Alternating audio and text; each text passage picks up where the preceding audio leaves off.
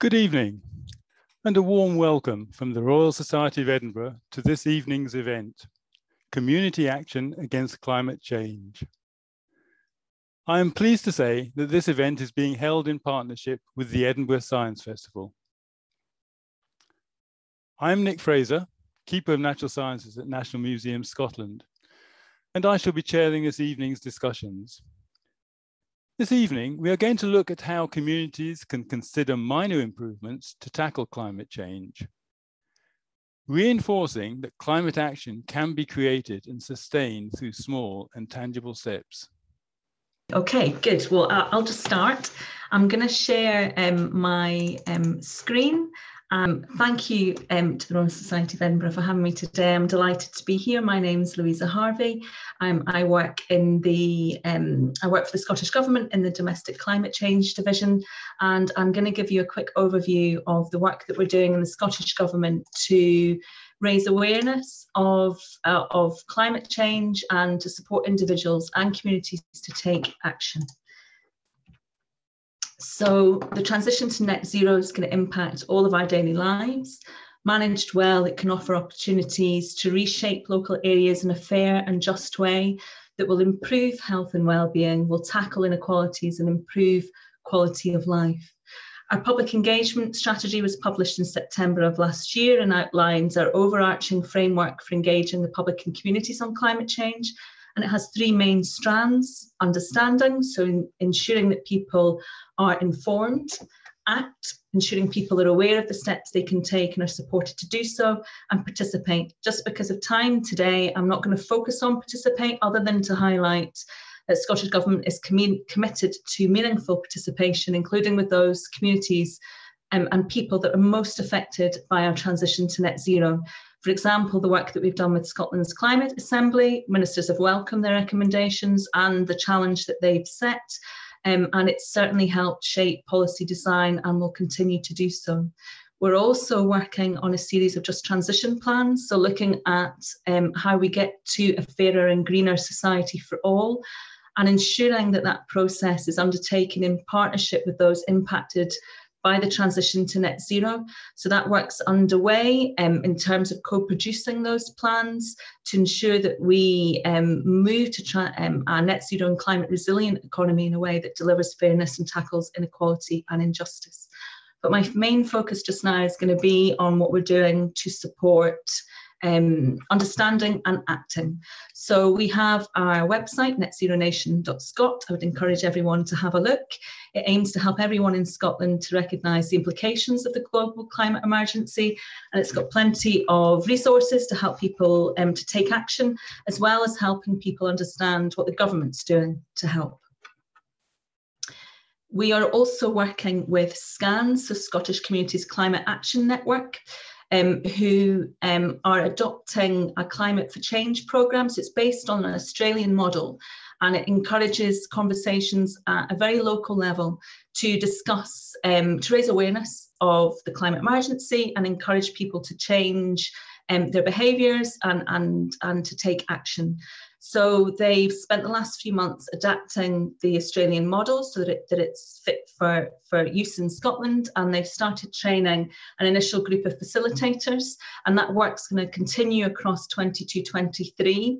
So they'll train facilitators across Scotland. Anyone that's interested, their website's on the slide, and you can sign up to be a facilitator. You are then invited into a host's home, and they will invite 10 family members, friends, members of their community to have a discussion about the emergency and actions that can be taken. The Australian models had really good outcomes in terms of raising awareness, but also in terms of the number of people that have left feeling empowered to take action and to take those steps that are needed. Our main programmes of work, though, to ensure that we are empowering people to take action in their own communities and in their own lives, is through a developing network of climate action hubs and climate action towns.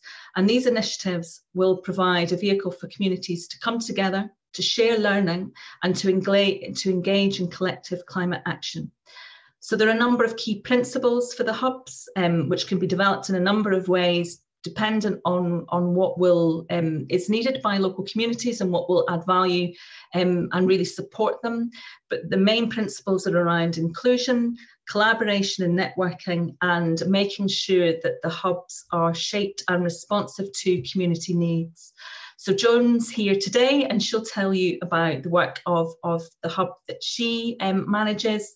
But in broadly, the hubs will be there to really raise awareness locally of climate change and the actions that can be taken in terms of mitigation and adaptation.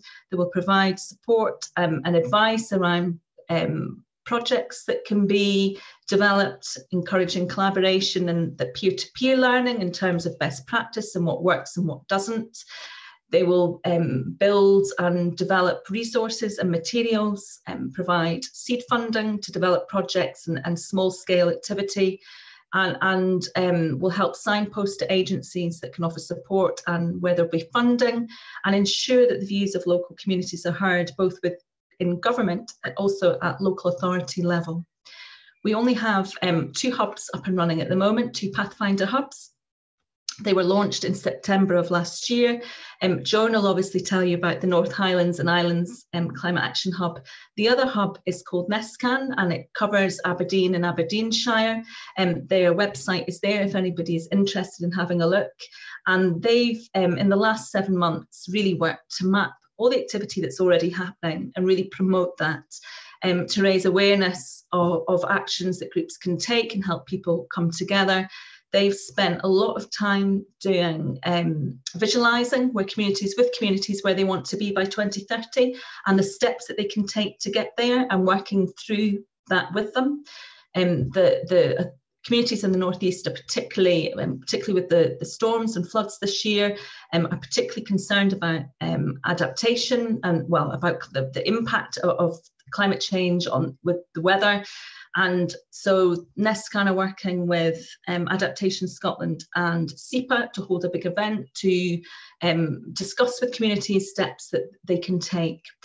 They're also looking to help inform policy and service design, and there's a picture there of some of the members of NESCAN and some of the community members with Mr. Lockhead, and that was just from the last week when they met to discuss the Just Transition Strategy Plan and to help inform and shape that plan as it develops. So we have the 2 hubs up and running. We are now looking to develop that network so that we have hubs across Scotland. And we've just held a number of regional sessions to start that conversation and look at how we support the hubs to develop across the rest of Scotland. And if anyone's interested, you're more than welcome to, well, there'll be information on our website, but also you can contact me directly if you want to. The other initiative that we have just now that is looking to really support place-based climate action, really looking at local priorities and local steps that local communities can take, is our Climate Action Town Initiative, which is delivered by Architecture and Design Scotland. They this year went through a process of identifying 6 towns. Those towns are based on a population of under 10,000.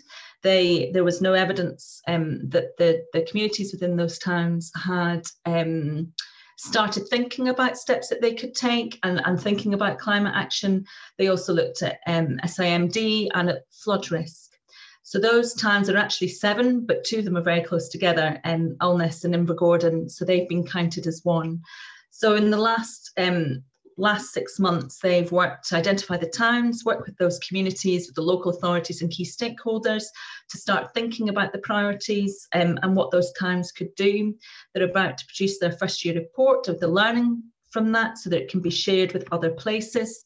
And the second year will be about mobilisation, so really looking at the priorities of the towns and the opportunities there to really support change. So they'll be working with third sector, local authorities, they're working with Scottish Water, they're working with the Crown Estate Scotland and others to look at what collectively can be done to support those communities and those towns move towards net zero. So that could be, the focus could be on adaptation, creation of resilient food networks. It could be about community energy. It will very much depend on the town. And we're hoping, again, that the learning from the second year can then be adapted and applied to other places. So finally, I know I'm probably over time, but just to also say that the Scottish Government does have grant funding that can support communities to take action. Our Investing in Communities Fund, which is focused on reducing inequalities, also has climate outcomes embedded in it to make any group applying think about the steps they can take. And I think our community and renewable energy scheme, CARES, will be more particularly relevant just now, given the impact of the pandemic and rising prices. I've put a link there to Local Energy Scotland's website, who deliver CARES for us, and they can provide advice and support and financial support to help communities look at local energy projects. So that's everything from me. I will pass back to Nick, and thank you very much. Thank you very much, Louisa, and so many apologies for dropping out there. The trials and tribulations of the internet from home. Moving on to our second guest, I'm delighted to introduce Dr. Andy Kerr.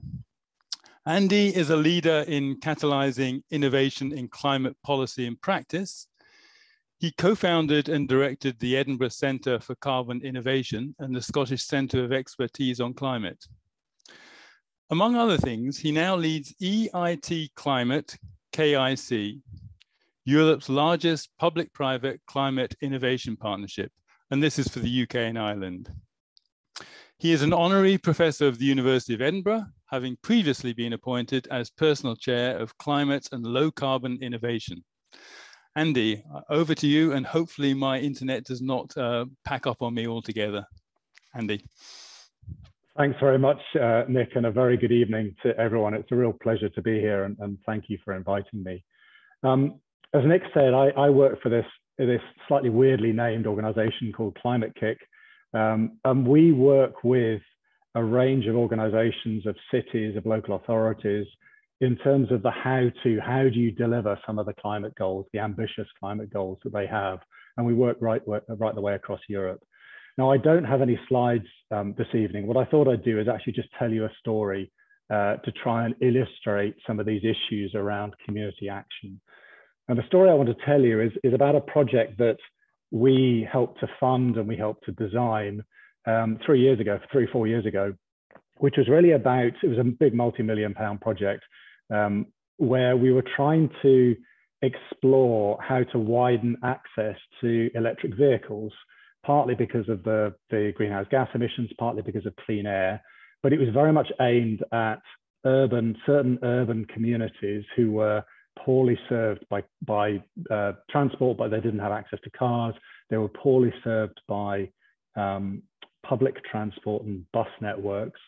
And so the question was, could we find a way in which we supported both the community aspirations to be more mobile, but also do it in a way that was clean in carbon terms?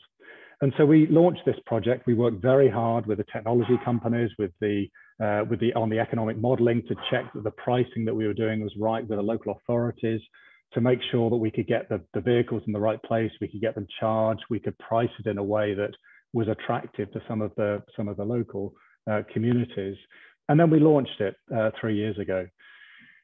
What could possibly go wrong? You know, this was all good intent. It was looking at supporting multiple outcomes within particular urban communities. And yet within a few weeks, what we found was, firstly, one of the vehicles got vandalized. And then the next week, a couple more got vandalized.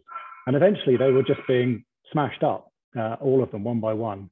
And so we had to stop the whole program and bring the police in and so on. And we were trying to work out what the issues were.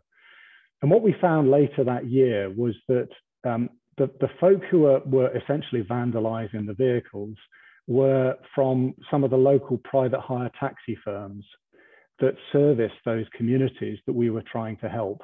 And of course, for them, what we were doing was bringing in public money, and we were offering essentially largely or near free transport, which was entirely undercutting their entire livelihoods.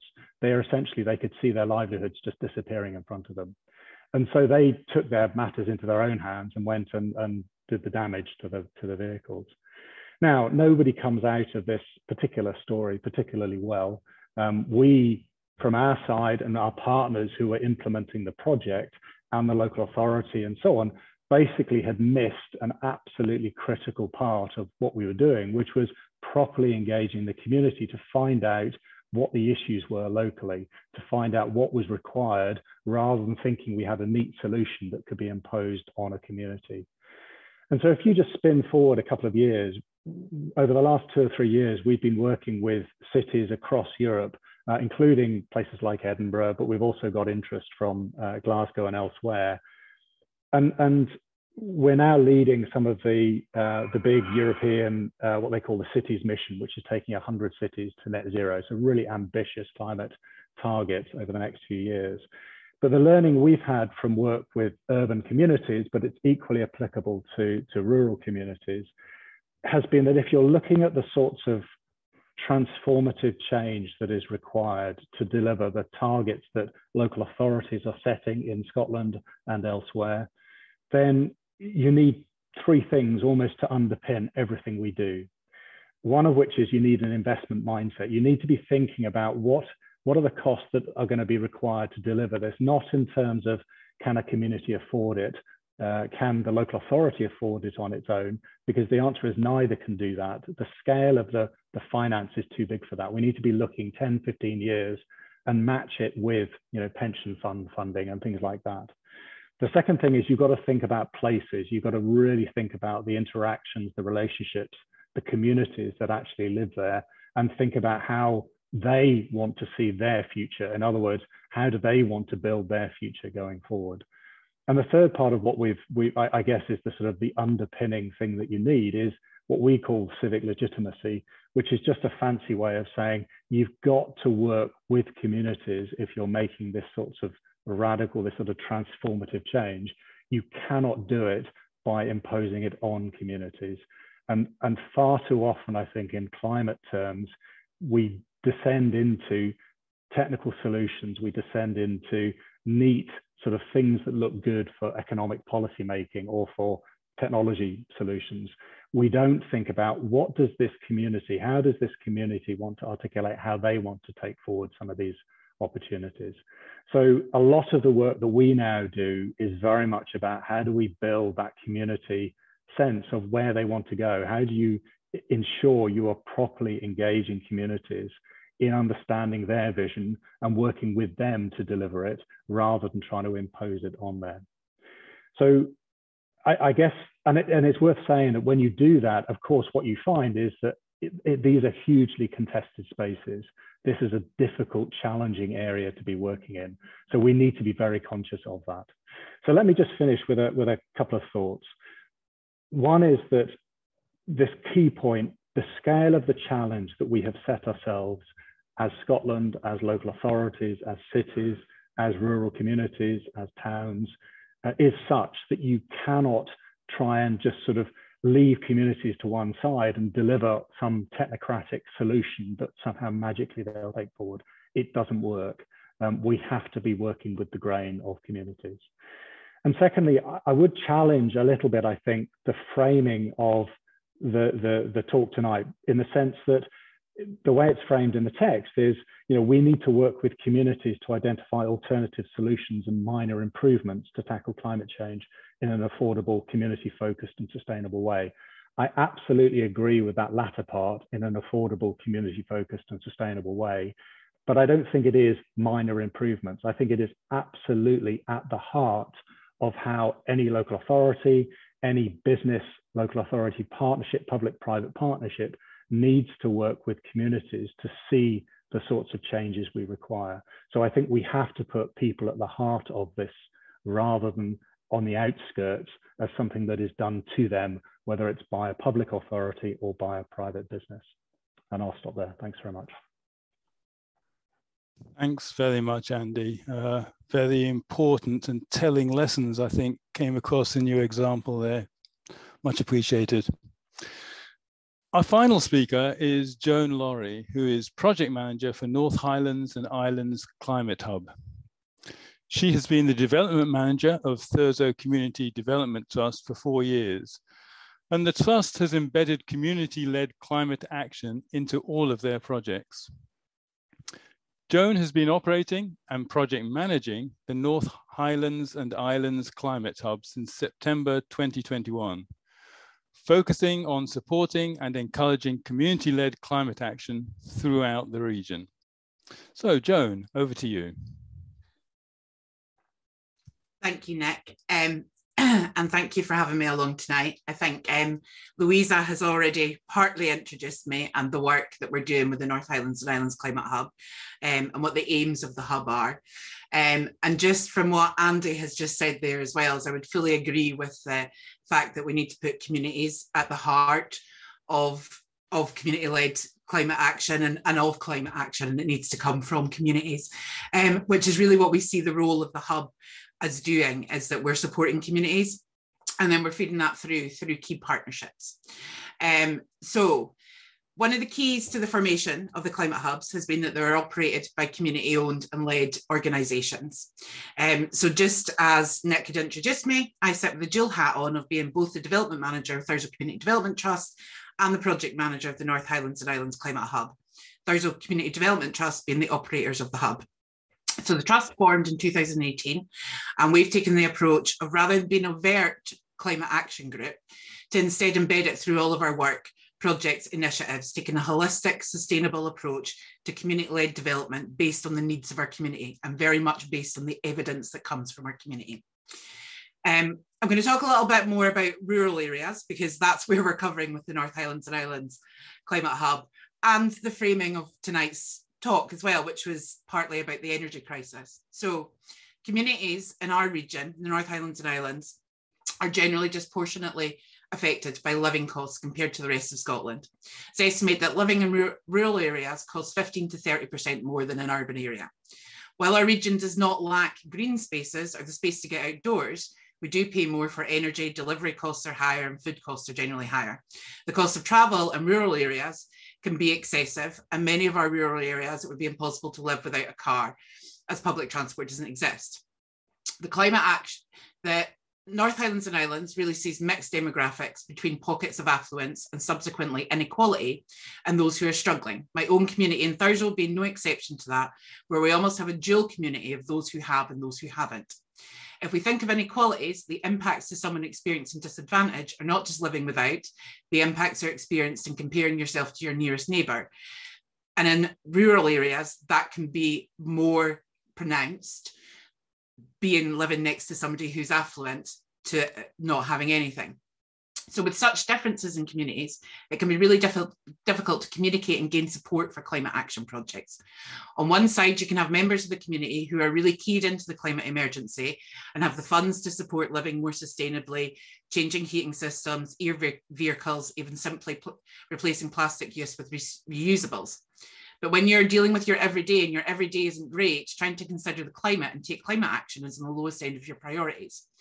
If we make climate action projects about climate, and that's not necessarily what we do at the North Highlands and Islands Climate Hub. We talk climate, we tell everybody about the climate emergency, we educate people on the climate emergency, but what we also really need to do is take a place-based approach in communities, identifying first what the community need is, and then assisting community organisations from community councils to development trusts to small grassroots groups to engage with their communities around needs, sustainability and climate. Then looking at how improvements can be made to both address that community need, but also to do it sustainably in the kindest way possible to the climate, and also while engaging about the climate emergency. It's quite a big ask, but I'm going to give you some examples. An example of this is where we're currently working on a multi-partner approach to the current energy crisis in Caithness. Caithness, Sutherland and the islands have high levels of fuel poverty even before the prices started rising. Working with community organisations throughout the area, we're supporting an action group to support communities based on that current need of the energy crisis. That way we approach that in communities is to firstly listen to their needs, not just one need, in this case, the rising cost of living, but what else is going on? Are people feeling socially isolated? Are there opportunities to connect with others? So looking at the energy crisis, yes, we need to look long-term with communities. Are there needs for district heating systems, insulating and retrofitting homes? Yes, that becomes part of the longer-term solutions and becomes even more multi-agency with more significant climate action benefits. But what are communities telling us right now? They need advice on energy efficiency, budgeting, how to save money, and that comes in workshops to make draft excluders and line curtains, food waste workshops, and teaching people how to cook communal and community meals. All of which bring people out of their homes, meaning for those few hours the heating is not on, but bigger than that, they bring people together in shared experience, create community connections, give a practical skill. Are they there to create climate action? The people who are attending, are they thinking climate action? No, that isn't their foremost priority, but they are taking climate action by coming to all of these things. And once we have them in the door, we can also then start to talk to them more about climate action and the things that they can do. They're also not feeling stigmatized by their needs. Take a further example of the rise of tool libraries, which promote a circular economy, or in Highland, the phenomenal rise of community larders and fridges. And taking a climate approach to these type of projects, we're reducing consumption and redistributing food that would otherwise go to waste. These projects draw people in, all people within communities. For those attuned to the climate emergency, they are making climate-friendly choices. For those who are accessing because they need additional support, these initiatives offer a community need. That community need is being afforded a solution. We see through community growing projects in particular that yes, community-led climate action, but also reducing social isolation, green health, being outdoors, promoting healthier eating. People come together and talk. I've never heard of so many uses for all of the parts of a cauliflower. I've never had as many tips on how to minimise my food waste, and I've never learned more about recycling from volunteers at a community garden project. Community growing projects in particular really work. We find that 90% of the volunteers at a community garden project will have taken up growing to some sort of scale in their own garden, from window boxes to full polytunnels. Taking these simple actions of community growing, a community larder, they're initiatives which help to solve issues within communities, but they also start to take those communities, people within those communities, into the conversations about climate. So it's this work that we're doing through the North Highlands and Islands Climate Hub to support communities throughout our region. We've found that communities want to do more, they want to bring people together, and they want to address the climate emergency. And they want to do it through localism, through their local community, being able to offer more and offer solutions to the needs of their communities. So it might be that it's installing a renewable heating solution in a community building to make it warmer and for that community hall to have more usage. Even that in itself is a practical element, but it can also engage a community in what's going on. Just a village hall having a new heating system installed and making it a renewable heating system, that provides an opportunity for that organisation to literally influence other people within their community. There's more innovation that comes from community-led climate action projects as well. For example, we're working with a group at the moment who are looking to do community composting because they see an issue with food waste in their community. They also see an issue with wool in their community, which has now become a waste project, a waste element.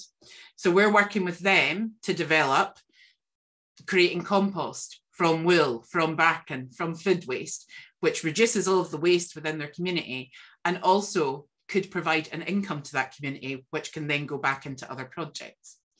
And the kind of terms of what we do, just as Louisa said, we work with other agencies, we work with other groups and initiatives. In the North Highlands and Islands in particular, we work very, very closely with Highland Adapts, which is a local authority initiative, one of the first in Scotland to look at both adaptation and mitigation to the climate emergency.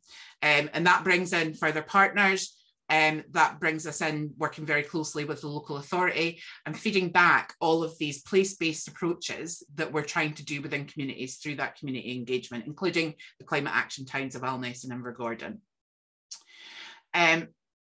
We kind of thoroughly believe that if you start taking these small actions, yes, we need the bigger actions, but by taking these small actions, we can start to mobilize communities. We can start to get communities to think about things, to talk about things, and to become more sustainable. And particularly what we see in the Highlands is that there is a growing sense of wanting that localism, to want that food, that sustainable food system, to want those solutions, particularly since COVID. It's a coming together, it's a connection within communities. And that's really the way that we do it, is that we don't treat climate as being something separate. We treat it as being something that needs to be embedded throughout all that we're doing, throughout our communities, throughout our community organisations, throughout our daily lives. Thank you. I'm sure you'll agree that all three of our panelists have given us lots of food for thought. And I think I'd quite like to start the discussion by asking each of our guests what I would consider a fairly simple question. And I hope it doesn't go off subject at all. But we've heard a lot about COP26, but rather less about COP15 and the Convention on Biological Diversity. Do you see climate action and worries over global warming to be separate from issues surrounding biodiversity loss, or do you see them as part of the same broad programming when it comes to community action? And maybe I'll start with you, Joan, on that. I think for me, being based in the Highlands, I would generally see them as being one and the same. Where we have communities in Highlands, you have, well, actually communities anywhere in Scotland, you have issues around land ownership. Land ownership also affects, you know, who owns land. That can affect the biodiversity and what's going on with that land. Particularly in Highlands, we have a very controversial rewilding, where that gets spoken about quite a lot. And I mean, we have several communities in Highland who are looking at basically land, you know, the land that they own and increasing that biodiversity. So I would really see them as one and the same. And I think that communities would generally treat them as one and the same, but then it may be a slightly different perspective from an urban area than what we have in rural Scotland. Okay, thank you. And just a reminder, please post any questions as they pop into your mind into the Q&A function at the bottom of your screen. So can I now pass on to Louisa with the same question? The Scottish Government is of the view that we have the twin crises of both. It's around biodiversity and it's about moving to looking at mitigation and adaptation. And I don't think they can be separated. I think we have to think about them and deal with them together. And Andy? Yeah, I'd say the same. I think the work we've been doing, Joan's already talked about the rural communities, but certainly in the urban communities we're working with, a lot of the focus on climate action is we're trying to get away from focusing on, you know, the sort of, can we do something house by house, and actually much more is focused on how do you do placemaking within the community. And for that, actually green spaces, access to nature actually becomes part and parcel of those local communities, wherever they're based, even right in the center of a city. So in that sense, it just becomes part and parcel of placemaking and well-being, rather than thinking of it as sort of completely separate initiatives that need two different things to look at, because actually you're talking about how do you build better places led by the communities who live there, and that just is part and parcel of improving that quality of that place. And do you think that people generally, when they hear about climate change, also really think about biodiversity, or is it all about the global warming and how we're going to stop our emissions to halt that? Is that something that we ought to focus a bit more attention on, do you think, in getting that message across? my own view is that there's real problems with the language. But biodiversity is I mean, it's fine for the nerds and for the, you know, for those of us who are policy wonks and interested in that stuff.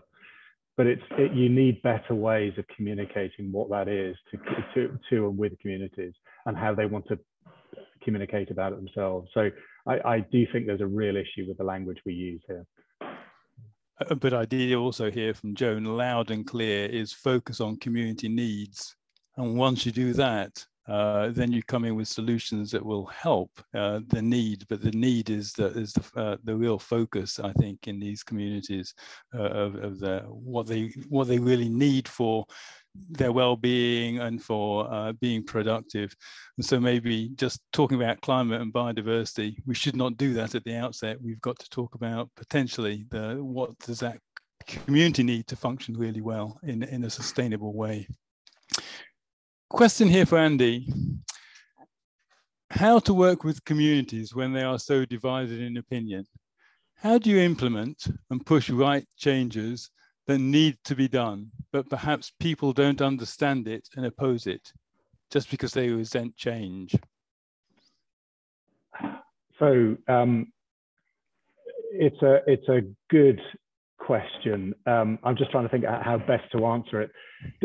The answer is, one of the things you have to do is you have to start to tease out what the challenge actually is behind the scenes.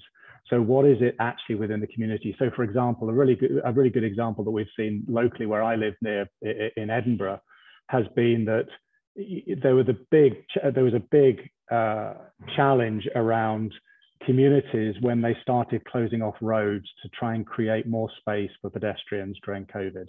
Yeah, and so the spaces for people became incredibly contested because essentially car drivers said, "Whoa, you know, you're taking away our ability to drive cars through this space." So you ended up with often a very vocal minority demanding that certain things happen, which actually impacted on the majority who didn't have access to the car in particular communities. So a lot of the focus is then you have to accept that there is a diversity of opinion. There isn't a right answer. There is a way of then saying, how do we find ways of working through that? And there are some really good examples that we can show with local citizen juries, working with local citizen assemblies and so on to make that happen. But you also have to accept that there will be a diversity of opinion. And the other thing I think we're trying to show is actually showing where you can deliver. What we're trying to do is often showcasing what is possible in different places. And what we're showing is that if you go to certain cities and you say, actually, you can do without or do with less cars, you can do with less, if you improve public transport and active travel, and you can actually show a better way of living and then start to get people building into that. But it is hard. And I think we shouldn't pretend that you can walk in and say there is a right answer for that community, and we've just got to get them to persuade them that that's the way they need to work and go forward, because it just doesn't work like that. They do need to come to that solution themselves, but do it in a very open and transparent way. Thank you. And another question here. Many say retrofitting buildings as helping fuel poverty, health, well-being, as well as climate. Should we as activists raise that first or wait for communities to ask for building improvements? So what do you think to that, Louisa? Well, I guess you could have communities that are maybe better informed that may come forward for building improvements automatically, and maybe areas that won't. And so so it's about raising awareness, isn't it? I don't think you are as raising with communities that they could build those, do those improvements, do that retrofitting. It's informing people, and I think that's what Climate Literacy is about, and what the work of the hubs should do. It's about informing people of the evidence, of the data, and the choices in front of them and what's available. So I guess I don't know if that answers the question, but yes, I think we should raise it, but in terms of informing people so they can make that choice. Yeah. Thanks, Louisa. And I'm just coming back to the language one, because I think I've probably brought that up a little bit. And another question here, on language, how important do you think using terms like climate crisis or climate emergency are, rather than less urgent terms such as climate change? Should we be using the more sort of urgent type of terms when we're talking about these issues? And I'll pass that over to Joan to start off with. I think it's all still about informing people. And I think that we do need to get across that there is a climate emergency. We do need to get across that the issues are very serious, but it also goes back to using the appropriate language for who it is that you're talking to. So I think that it's, and just as the previous question about the rate of retrofitting buildings is, a lot of people in a community won't understand maybe necessarily that retrofitting their home is going to have an impact on the climate emergency, but having a warmer home, they understand. So it's how we go about engaging with people and how we go about using that language and taking people step by step. So it's that bit of, I always believe very firmly on taking a community on a journey. So for my own organisation as Thurso Community Development Trust, when we started, nobody believed that we could make any difference in our town, or we've made a significant difference in our town. But we have taken people on a journey and we've been transparent along that way. But we talk to people in the language that they understand. So it may be that you're not talking climate emergency, it may even be that you're not talking climate to begin with. But as you move through and you engage more with people within your community, then you can start to bring in more of these concepts. You can start to bring in, you can do full carbon literacy training with people, but actually some of that carbon literacy training happens standing next to a compost pile at a community garden. So, or standing having a cup of tea. It doesn't need to happen in a classroom or in a formal setting. So I think it's different stages of language. Thank you. And Andy, have you got any thoughts on terminology like that? Yeah, I couldn't agree more with Joan. I think that point that, I think our experience was that the use of terms like climate emergency was really powerful 3 or 4 years ago, because what it got was a whole bunch of, in particular, local authorities to say, look, we're going to go and do something. And they set these really wild targets and had pretty much no idea how they were going to achieve them. But actually what it did was kickstart a whole series of processes which actually have been really useful. But when you're actually talking with individuals or with communities, you don't talk about just the climate emergency. You've actually got to talk about the things that are the things that matter: warm, affordable homes, access to jobs, access to, there's a whole bunch of things that really matter.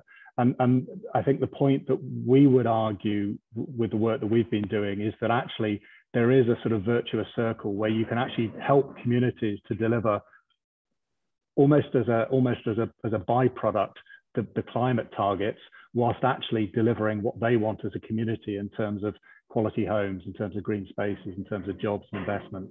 And actually you can do that in a way that delivers multiple co-benefits, better, cleaner air, lower carbon and so on, and improve quality of buildings. So I just think that you don't start by going in and trying to tell people about the climate emergency. I think that's been done really effectively in multiple ways over the recent years.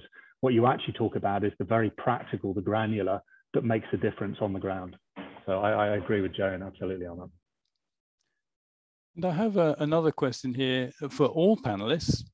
Does the relative disempowerment of community councils in Scotland, e.g. when compared with TMP councils in England, provide an obstacle to community empowerment on climate, or does the lack of agency at that level actually enable greater connection between Holyrood and communities?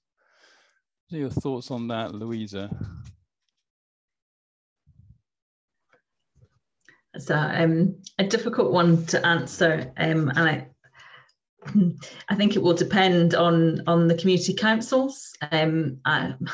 I know that, well, Joan will be able to comment maybe a little bit better in terms of what work. I know that the Hub has been working closely with the community councils across the area, and I know that we've just held a number of regional sessions on the climate action hubs, and a number of members from community councils came along and were interested in actually looking at how they can support climate action and the work that they can do and how they integrate and support the wider work that will be going on through the hub. So I know that doesn't answer the question, but I think everyone needs to be involved. We need community councils involved. We need local authorities involved. Everybody we all need to work together. So and we need to find a way to do that effectively. I can see you nodding your head there, Joan. So I'm assuming you agree too with that. Yeah, I think it fully depends on who the community council is. I also come very firmly from the development trust network, and I mean the development trusts have generally sprung out of community councils as well. I mean the issue being with community councils is that the technicality is that it's difficult for a community council to own land or buildings. So quite often a development trust actually springs up to take that sort of more enterprising approach within their communities and becomes a community anchor and can employ staff and do all of those sort of things. So I feel that community councils do actually have that empowerment, but it does depend on the community councils. And we have spoken to, well, not me personally, but one of our development officers, Amanda, who I think is actually attending this as well. She has spoken to numerous community councils across the Highland area, and it depends on the community council, I would say. Anything to add there, Andy, or are you in complete agreement? I can't add anything on the community councils. I think there is a wider democratic deficit that we have in terms of, and again, I'm working much more at the local authority level, where in terms of the capabilities and the funding to allow things to happen. I think there's been we've been degrading our democracy at a local level, and that is not just at the local authority level, but it's below that level as well over many years. And I think there's a real challenge for how we sort that out. And that's certainly in comparison with the work that we're doing in the Nordics, in Denmark or in Sweden and places like that. It's just a very different framing. Yeah. Question here on climate literacy. Should climate literacy be taught at all levels and subjects of education and in all vocational training? I'll push that one to you, Andy. I mean, the short answer would be yes. And the reason I say that is that, again, it's very easy to look at the world as it is now. If you're looking at the world as it will be in 5 or 10 years' time, things that are changing so rapidly in terms of, and just think about vocational training, we're still seeing people in vocational training coming out, we're doing a lot of gas safe work, great. Yeah, but in 3 or 4 years, 5 years, there won't be gas boilers being put into homes. Yeah, so similarly with electric vehicles, so there's a whole series of vocations in that space where there is fundamentally transformative change going on right now over the next few years in terms of construction materials, in terms of vehicles, in terms of electric, charging points and everything else. That whole business needs to be brought through right away from an early stage, from the basic climate literacy as to why are these changes taking place, what's the understanding of climate, but also because new markets are emerging, new opportunities are emerging. And actually, we as Scotland need to be really well equipped to take advantage of that, to support the supply chains, to support the investment in businesses, small businesses as well as large. And that does require both a really basic level of climate literacy all the way through from very early ages, but also to ensure that we bring the technical education and indeed the higher education through at that point as well. But the short answer is yes. Thank you. And just seeing a few more questions here. I would describe the different aspects as being like air. You need all the parts to be in the correct ratio. Too much oxygen, for example, can have a negative impact, not just CO2. Do you agree? Louisa? I'm just reading that through again. So it's the ratios, making sure you've got the balance, I think, and is that the correct approach? Yes. I'm sorry, I don't know how to respond to that. Yes. Joan or Andy, have you any thoughts on that question? I think, if I'm going to answer it correctly, is so we need things like the communities to be on board, we need the local authorities to be on board, we need the private sector to be on board. And yes, I would fully agree. That is, I kind of mentioned it a little bit when I spoke, but that's why we're working very closely with Highland Adapts, which has been set up to look across Highland region at both mitigation and adaptation to the climate emergency. But that's the private sector, the public sector, and communities all working together. And I think that we need that kind of work happening in all sort of regions across Scotland. But yes, I agree, it's a delicate dance of stakeholders. That's the best way that I can describe it. Delicate. That's a nice way of putting it, very nice way of putting it. And here's a question for both Joan and Louisa. In your mind, do you think it is essential to work together with the local council, and if the hub is a bit better positioned than individuals? And what is the most effective strategy to get results needed? As in my personal experience, I was working with my local council in Edinburgh forever about bins and recycling, but it was years ago and changes still haven't been implemented. So it feels council is not interested. So thoughts on that, Louisa and Joan? Well, I do think it's essential that we work with local authorities. I think there's been a lot of work done recently around climate literacy. I mean, local authorities deal with a huge number of areas, but I think awareness is growing, and I think there has been a real shift across the board in terms of looking at what actions can be taken. We've had local authorities really interested in the hubs. I think when you look at councils, the resource is stretched, and it will be they will have challenges, I think, supporting all areas and all things, and they see the hubs as a potentially really good way of being able to engage with communities on what they need and what they want, and then help then influence how services are designed and delivered. I think we are already seeing shifts with a huge amount of work going on across a number of local authorities, and that will only just continue to ramp up as we go forward. I know that that they're looking, yes, I absolutely think we need to work with the local authorities. Of course, there are challenges working with local authorities and with national government, but we are seeing changes, and I think we will continue to do so. Anything to add to that, Joan?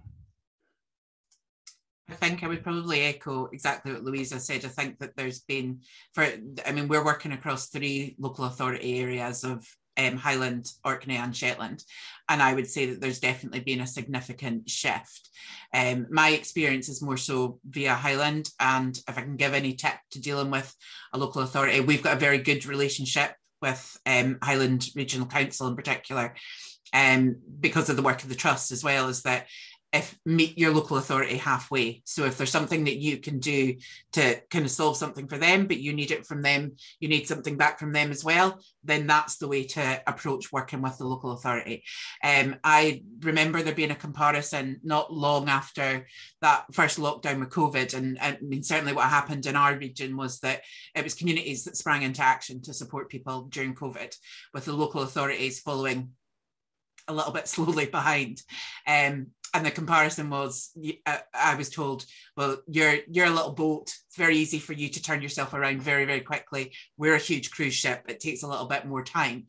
But I certainly have seen that there's, and I think that COVID has actually played a part in that, is that the local authorities have seen how communities have responded. They've seen how communities can identify what their needs are, and certainly the experience that we have is that they are becoming very attuned to the climate emergency and what can be done and how it can be community led as well. Thank you. So we're running a little bit tight on time now. I'm going to see if I can fit in a couple of questions, and going to the sort of more practical side of things. Question for all of you: what is 1 to 2 of the biggest things that a household can do to reduce carbon climate impact?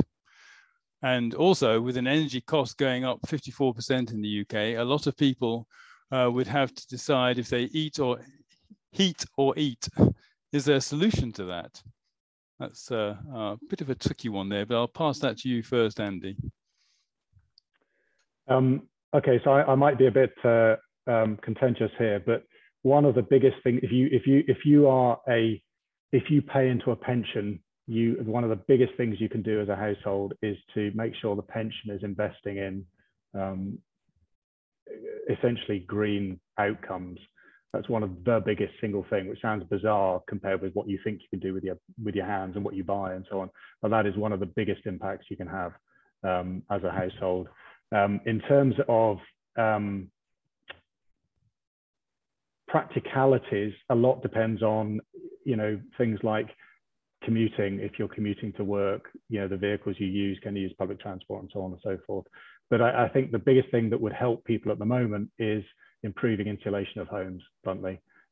It's just the energy prices we have are just brutal, and they're going to be awful throughout next year.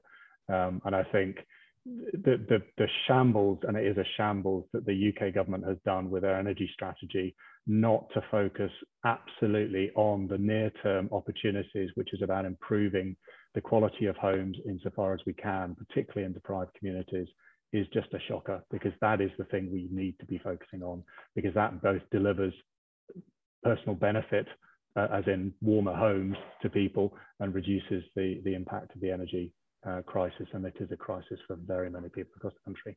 So I think it's a shocker where we've got to, but that would be the biggest thing that would have the biggest impact, both in terms of energy savings, but also it may not create a great carbon saving, but it is so important for people at the moment. Perfect, thank you. And Louisa?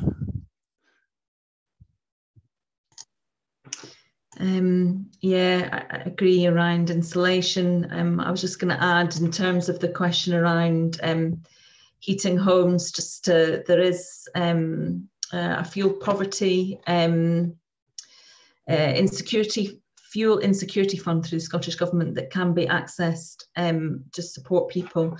And obviously we will continue to do what we can via CARES and other measures to look at how we support people over the coming months. And yeah. So just to highlight that as well. And finally, Joan. I would absolutely echo the improving insulation. However, your budget can allow you to do that. If you need to make draft excluders from old tights, then do that. If you can have your full home retrofitted and insulation, then do that. But yeah, improve insulation. And then I think the second most practical thing that I would say is, and I don't know if it's really a practical thing, but just be that little bit more mindful. So think about your consumption. Do you really need to go and buy that? Again, just as Andy said about the pension divestment, that's just being that little bit more mindful. The same with food, be that little bit more mindful. Could you buy it locally? Could you eliminate it from going to waste? Yeah. Okay, thank you for those insightful answers. I'm afraid that we have come to the end of the evening. We have run out of time. So I am sure you'll agree that it has been a thought-provoking evening, and I hope you have all been as challenged and inspired as I have been. So all it remains for me is to thank you all for attending tonight, and especially thanks to our guest speakers, Louisa, Andy, and Joan, for their time and insights. I hope you enjoy the remainder of your evening, and we hope to see you soon at another RSE events shortly. Good evening.